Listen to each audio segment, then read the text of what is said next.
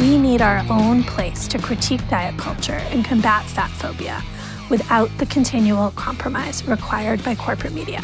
And we need this podcast because you will never need to worry that the host is going to pause mid-episode and tell you how much I love New.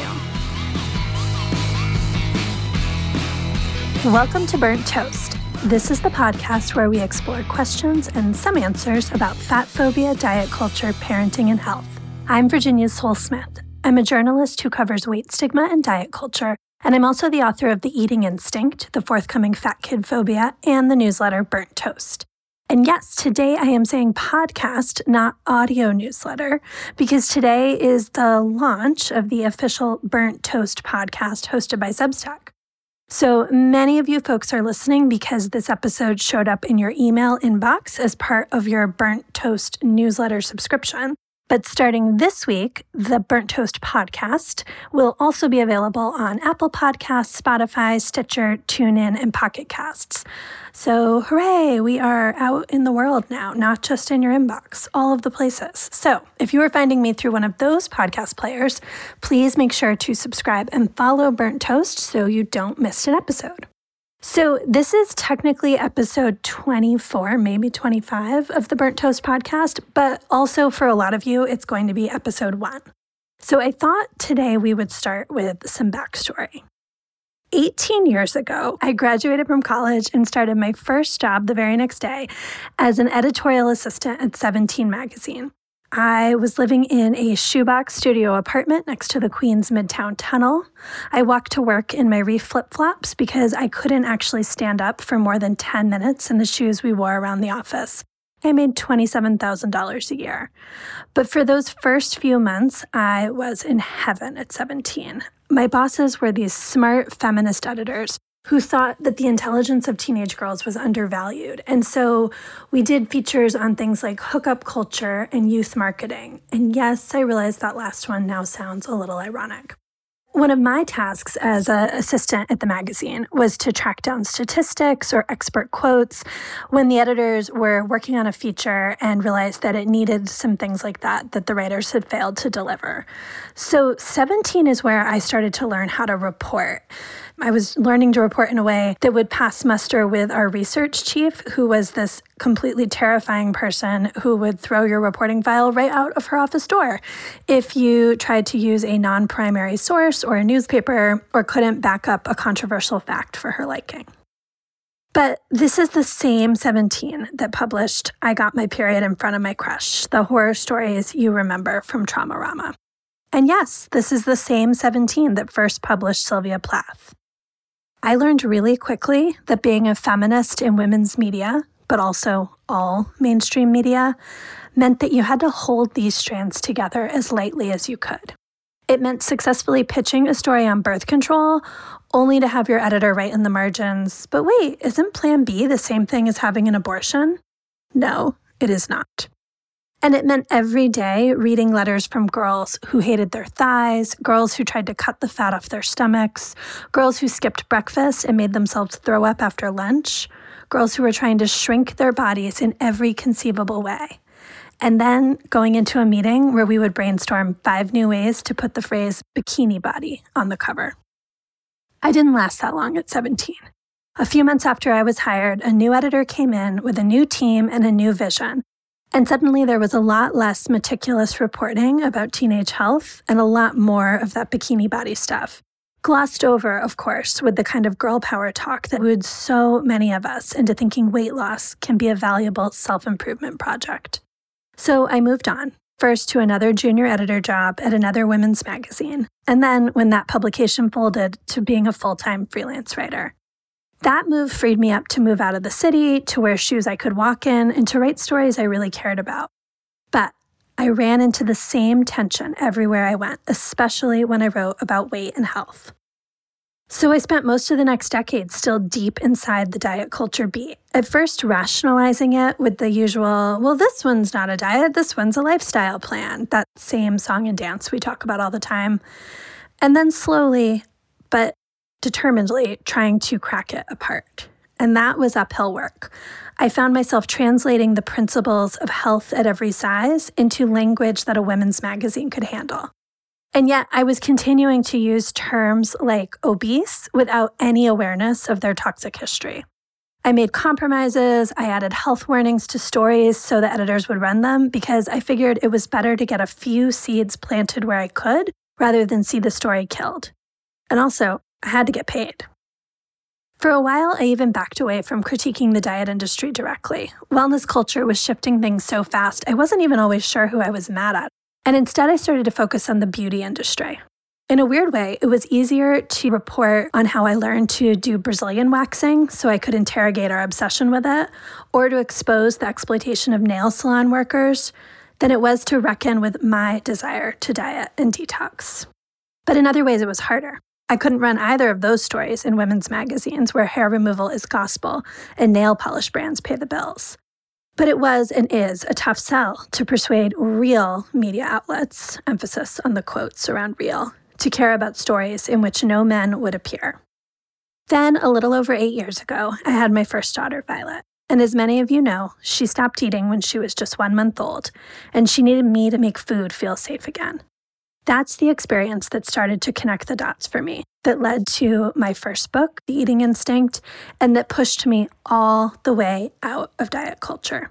I started to explore how we relate to food, and then realized how much fat phobia underpins everything we think we know about food and health. I wrote about how weight stigma shows up in fertility treatment, in eating disorder treatment, and in science, full stop. Fat phobia is pervasive in parenting culture too, whether it's as overt as a diet app for kids or more implicit in all of our anxieties around kids and sugar. In the past 5 years, telling these stories has gotten so much easier. We are now in a cultural moment where terms like body positivity and intuitive eating are embraced by popular culture, where magazines like Good Housekeeping and InStyle ask me to write about pushing back against the pressure to lose your pandemic weight gain, and nobody tries to water down the rhetoric at all.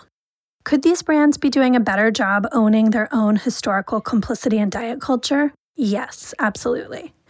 But they recognize the importance of the conversation now, and I cannot underscore to you enough how much that was not the case, even as recently as when I sold The Eating Instinct.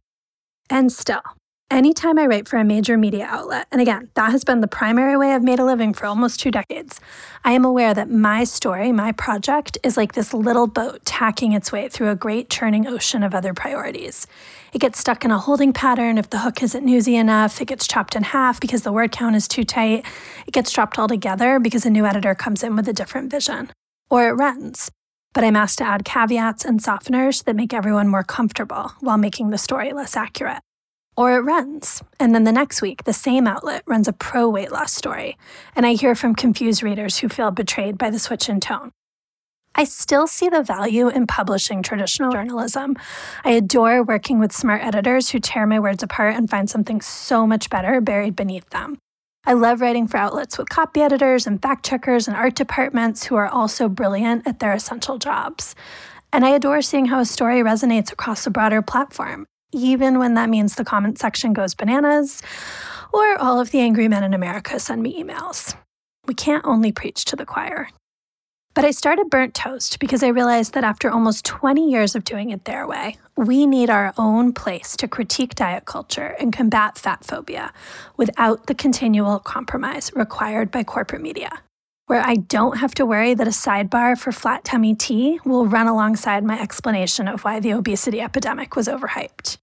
We need a place where we can publish stories that I can't tell in other outlets because they are too niche or aren't newsy enough, but still matter deeply to people's lives. And we need this podcast because you will never need to worry that the host is going to pause mid-episode and tell you how much I love Noom. I absolutely do not love Noom. So most weeks, Burnt Toast will be a conversation between me and a guest. So far, we've had really amazing fat activists like Aubrey Gordon and Marcel Mercedes on. We've had authors like Crystal Maldonado, Allison Gerber, and Tyler Feder, and a bunch of other folks who I would call thought leaders on fashion, culture, health, and parenting. Once a month, I'll also release a solo episode like this one, where I'll answer your questions directly. So that's what we will be doing here after the break. If you're liking this episode so far, you might be thinking, how can I support the show? Well, here are 2 key ways. First, subscribe to Burnt Toast in your podcast player, and for bonus points, leave it a rating or a review. This is free and it really helps other folks find the show in podcast land. Next, consider a paid Burnt Toast subscription. For just $5 per month or $50 per year, you will get subscriber-only bonus episodes of the podcast where I answer your questions about diet culture, fat phobia, parenting, and health. You'll also get full access to the Burnt Toast newsletter, which includes reported essays and my monthly Ask Virginia column. And you'll become a part of the Burnt Toast community with commenting privileges and our super awesome Friday thread discussions. I promise you don't want to miss those. We have really helpful, supportive conversations about parenting and diet culture and navigating all kinds of food and body stuff. Again, all of that for just $5 per month or $50 per year. Paid subscriptions are also the reason you will never hear a diet ad in this space. And they let me offer comp subscriptions to folks who need them. And if that's you, just email, no questions asked. Click the link in your episode description or go to virginiasolesmith.substack.com to subscribe. And thank you so much for supporting independent anti-diet journalism. Now back to the show. Okay, our first question this week comes from the mom of a 3-year-old. She says, my 3-year-old is recovering from a minor illness, which came on the heels of a long vacation. So we've been out of our usual routine for a few weeks, and eating, which had been mostly non-stressful, has become a hot mess. Through traveling and then trying to nourish a feverish child, we were in survival mode, and our snack game was strong. Now my kid demands only snack foods, is obsessing over sweets, and wants to graze all day.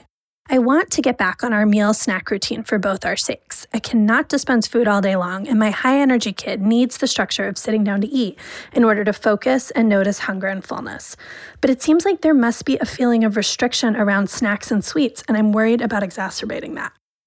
So normally when we talk about this kind of issue, you guys hear me say over and over again that if your child is fixating on a particular food, it's probably because they think they don't have enough access to it. And the answer is to lean in and give them more freedom about it. But I do think there's a slight exception for that in the situation that this mom is outlining, where you've been traveling, so you haven't been on your normal schedule. You've been sick, so you haven't been on your normal schedule. When we go through seasons like that, it's very normal for everything that kids understand about food to go out the window a little bit. I don't think that your child is actually feeling restricted about snacks and sweets. I think they're just feeling generally uncertain because of the lack of structure. When we feel uncertain, we can fixate more on our comfort foods, right? Because they're comforting and food is feeling a little unpredictable. In a way, your child asking for that favorite food all the time is their way of saying, I need more routine. I need more predictability in what we're doing here. So what I would do is not mess with the particular foods because that is where their attention is. I would work on getting back on the schedule first, even if it means your child is eating Oreos at every meal and snack for a few more days. Serve the favorite snack foods, but just work on breaking the grazing pattern and getting to eating in a more regular pattern. Because you'll get more to the routine and the predictability of, I can trust that food is going to be offered. I know I'm going to be fed at predictable times. Sometimes what's happening with grazing is kids are feeling like they need to be in charge of making food happen, which is not to say you haven't been feeding your child. You obviously have been. And I know when you're in that snack mode, you're like, all I do is give you food. But they somehow feel like it's their responsibility to make sure they get enough because there's no schedule and it's not predictable. So if we work on making it predictable, but you serve the foods that they're most anxious about having access to, you can ease the scarcity mindset and you can prevent it from becoming a scarcity mindset. You can give them the benefit and the comfort of the structure. Once it feels like you're back in a routine around eating, then I would start to bring in other foods, have more variety, maybe start to say things like, oh my gosh, I love Oreos so much too. We're going to have them for morning snack, but not for breakfast. I'm always using Oreos as the example, but whatever your child's comfort food is, of course, insert here. Work on structure, then you can work on food variety. Don't try to tackle it all at once. That will be too big of a change. And good luck. Okay, the next question is, how can we respond to casual fat phobia and weight stigma? This is the challenge with holiday gatherings, right? Because this is when people make those side comments of, oh, I need my stretchy pants for this meal, or diet starts Monday, or, all that kind of casual offhand commentary. And even if it's not directed at you, even if it has nothing to do with you, it can feel really awkward to tackle it because you look like the buzzkill on the gathering, right? Like you look like the one who's suddenly taking it really seriously and we were all just joking. But I think we do need to start to build our muscles for how we push back in these moments. So an experience I had recently that I wanted to talk about was someone I follow on Instagram who posts a lot of memes, posted a meme that was super fat phobic. It was one of those dogs that has very thin legs and very round bellies. And for some reason, this photo of the dog was standing on two legs and wearing jeans. And the caption was something like, how men over 30 look in jeans. And she posted it, I am sure, thinking I'm laughing at men and we're allowed to laugh at men, which, is sort of true. I think that was her intention on one level, but on another level, it's incredibly fat phobic. And it's not okay to make fun of the bodies of fat men or fat women or fat people of any gender. It's not okay to equate fat people with animals. And that meme did both those things. I did send her a message and I said, I know your intentions were just to be humorous, but this meme is trading in the stereotype that fat people's bodies can be equated to animals. This meme is emphasizing that we can treat fat people as animals and that it's okay to mock fat bodies. And that is very harmful. She was immediately defensive. She said, my account's a humor account. Try to take it in that spirit. I'm really sensitive about body image issues. That's not what I was doing here. I'm making fun of men over 30. It's also not okay to be posting ageist memes. So that wasn't a super helpful argument. But what I said was, I am saying this to you as someone in a bigger body than you, with a body that looks quite similar to this animal, that I find this harmful. And I'm also saying this to you as someone with a fair amount of privilege, as a small fat person. There are people in bigger bodies who will find this meme even more harmful, who won't feel safe speaking up. And so I hope you'll reconsider this in the future. I stayed really polite. I didn't get super inflammatory. I felt sort of annoyed, to be honest, that I had to be that thoughtful and careful about it because this is part of the labor of engaging on these issues, right? Someone else has said the offensive thing, but somehow it's our job to keep it light and friendly as we are calling them out on their offensiveness. I want to hold space for that piece of it. But I also think the reality is you're not going to get anywhere with someone if you come in and say, this was horrible, how dare you post it? They're only going to get defensive and they're not going to start to think about it.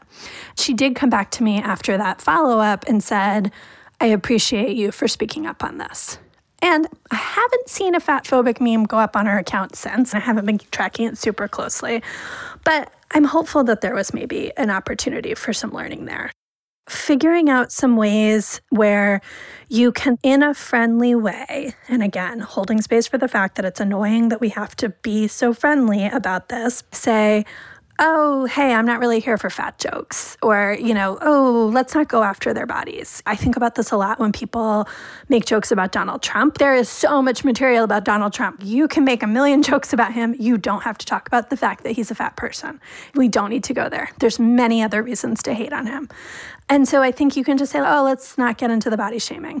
I also think if someone comes back to you, though, it's useful to say, look, these comments do cause harm. And I've been thinking about this more. I've been trying to do my own work.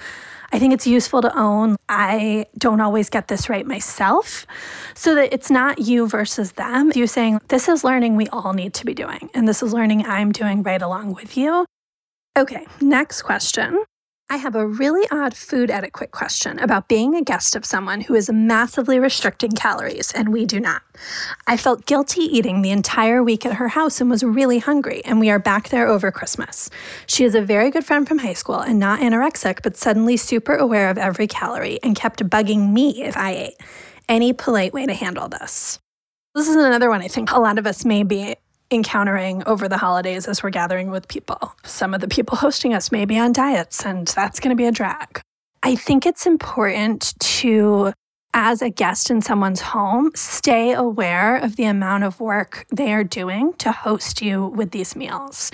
There is a lot of labor being performed by your friend and by women in general around the holidays. Even if that labor comes with an infusion of diet culture, we want to be respectful of the labor and make it clear that we see the labor. To that end, I think one easy solution might be to say, you did so much to host us last time. We are so grateful. This time when we come to stay, please let us buy the groceries. And go and buy groceries and take her list, buy whatever she needs for cooking Christmas dinner, but also buy food you want to have in the house. Buy the food that you like to have for breakfast or some snacks you want to have on hand. To be honest, this may still be super stressful to her because people who are restricting are often very anxious about having a lot more food in the house.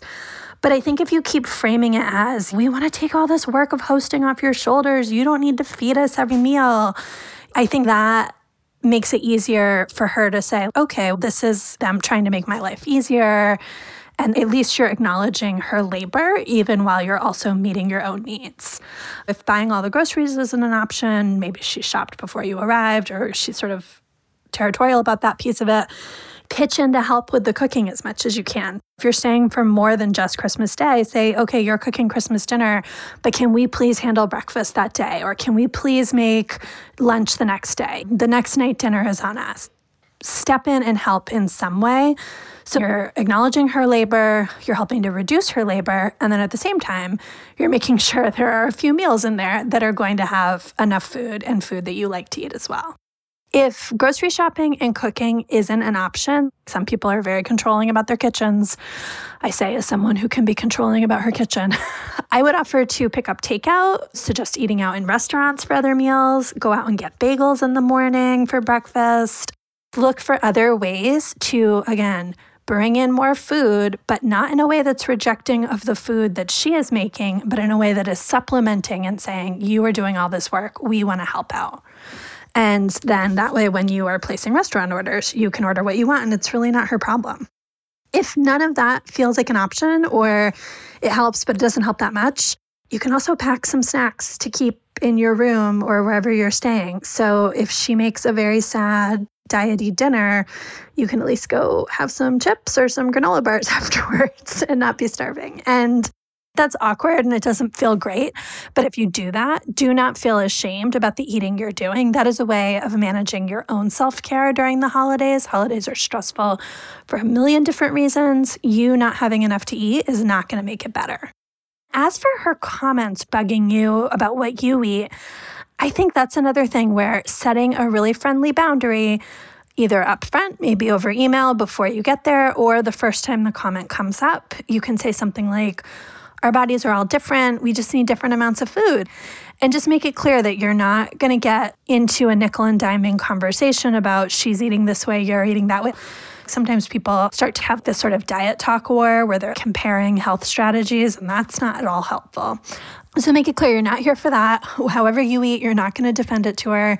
And you'd really rather talk about other things. It's more interesting. It really sounds like she's deep in her own struggle here. So anything she does say about your eating is a reflection of her own anxiety. It is not actually about you, even though it's going to feel like it's about you. Just remember, if you want to take seconds at a meal, if you want to order something different, if you suggest going over to another friend's house, because that way you'll get a meal you like, you don't owe her an explanation for that. You can just say, oh, this is so delicious. I'm excited to eat it. So-and-so is a great cook, and leave it at that. Okay. And the last question, we are going to wrap up with a segment that I think is going to be a regular feature on solo episodes called Can My Kid Eat That? And the answer is always going to be yes. I get a version of this question every single week, so I'm going to keep answering it every time we do these episodes because I get it. I get this anxiety, and I think it's really important that we keep speaking to it. So this week's Can My Kid Eat That is, I have a question that I am truly confused about. How many days a week can my newly 2-year-old toddler have an ice cream cone as a snack or dessert? He's obsessed. He created his own sign language for it. He brings books open to the page with a picture of an ice cream. Not that it matters, but he's under 5% for height and weight, so I usually give him whatever he wants. I just have all of the voices in my head on this. Okay, so first I'm going to say it doesn't matter that he's under 5% for height or weight. I would say, yes, your child can have ice cream every day for a snack or dessert if your child is in the 0 percentile, if your child is in the 99th percentile. The food we serve our children is not dependent on their body size ever. So that is point number 1. Point number 2, how many days a week can your 2-year-old have ice cream? 7. There are 7 days in a week. Your child can have ice cream 7 days a week. There is no law against this. Yes, you can serve ice cream every day. I say this as someone who did serve my 2-year-old ice cream every day. My younger daughter was 2 in the summer of 2020 when we were in lockdown and I was stuck at home with 2 children and 0 childcare and nowhere to go and nothing to do. We had ice cream o'clock every afternoon on our front porch. I'm going to link to a New York Times column I wrote about this. After her nap every afternoon, we went outside and had ice cream. And the reason we did this was because as the weather started warming up, my kids were both asking for ice cream pretty often and fixated on when we would have ice cream again. I realized they had a scarcity mindset about it just because when it's cold, we don't eat ice cream. So then when it's warm and we start eating ice cream again, it's super exciting and they want to have it all the time. And so we made ice cream o'clock a daily thing and we ate it every single day. And after about 3 weeks, they were completely over it. They would leave it to melt in puddles while they went off to play. It was not a concern. We kind of switched it to popsicles, sometimes ice cream sandwiches. Sometimes they didn't want ice cream and they had a different snack. And the issue completely faded. And that was true for the 2-year-old and for the then 6-year-old. So them being a younger toddler doesn't impact this. They will be able to adjust and habituate to having access to the food just as well as an older kid.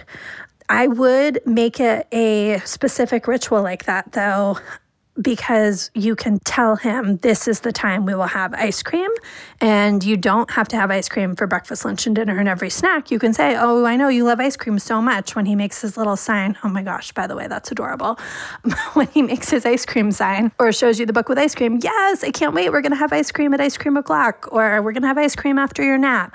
Tie it to something he can really understand, because at 2, he doesn't grasp the schedule well. And that's why he's asking so often as well, is time is really fuzzy to him. So hearing we'll have it tomorrow or we'll have it this weekend is probably too vague and too far off for him.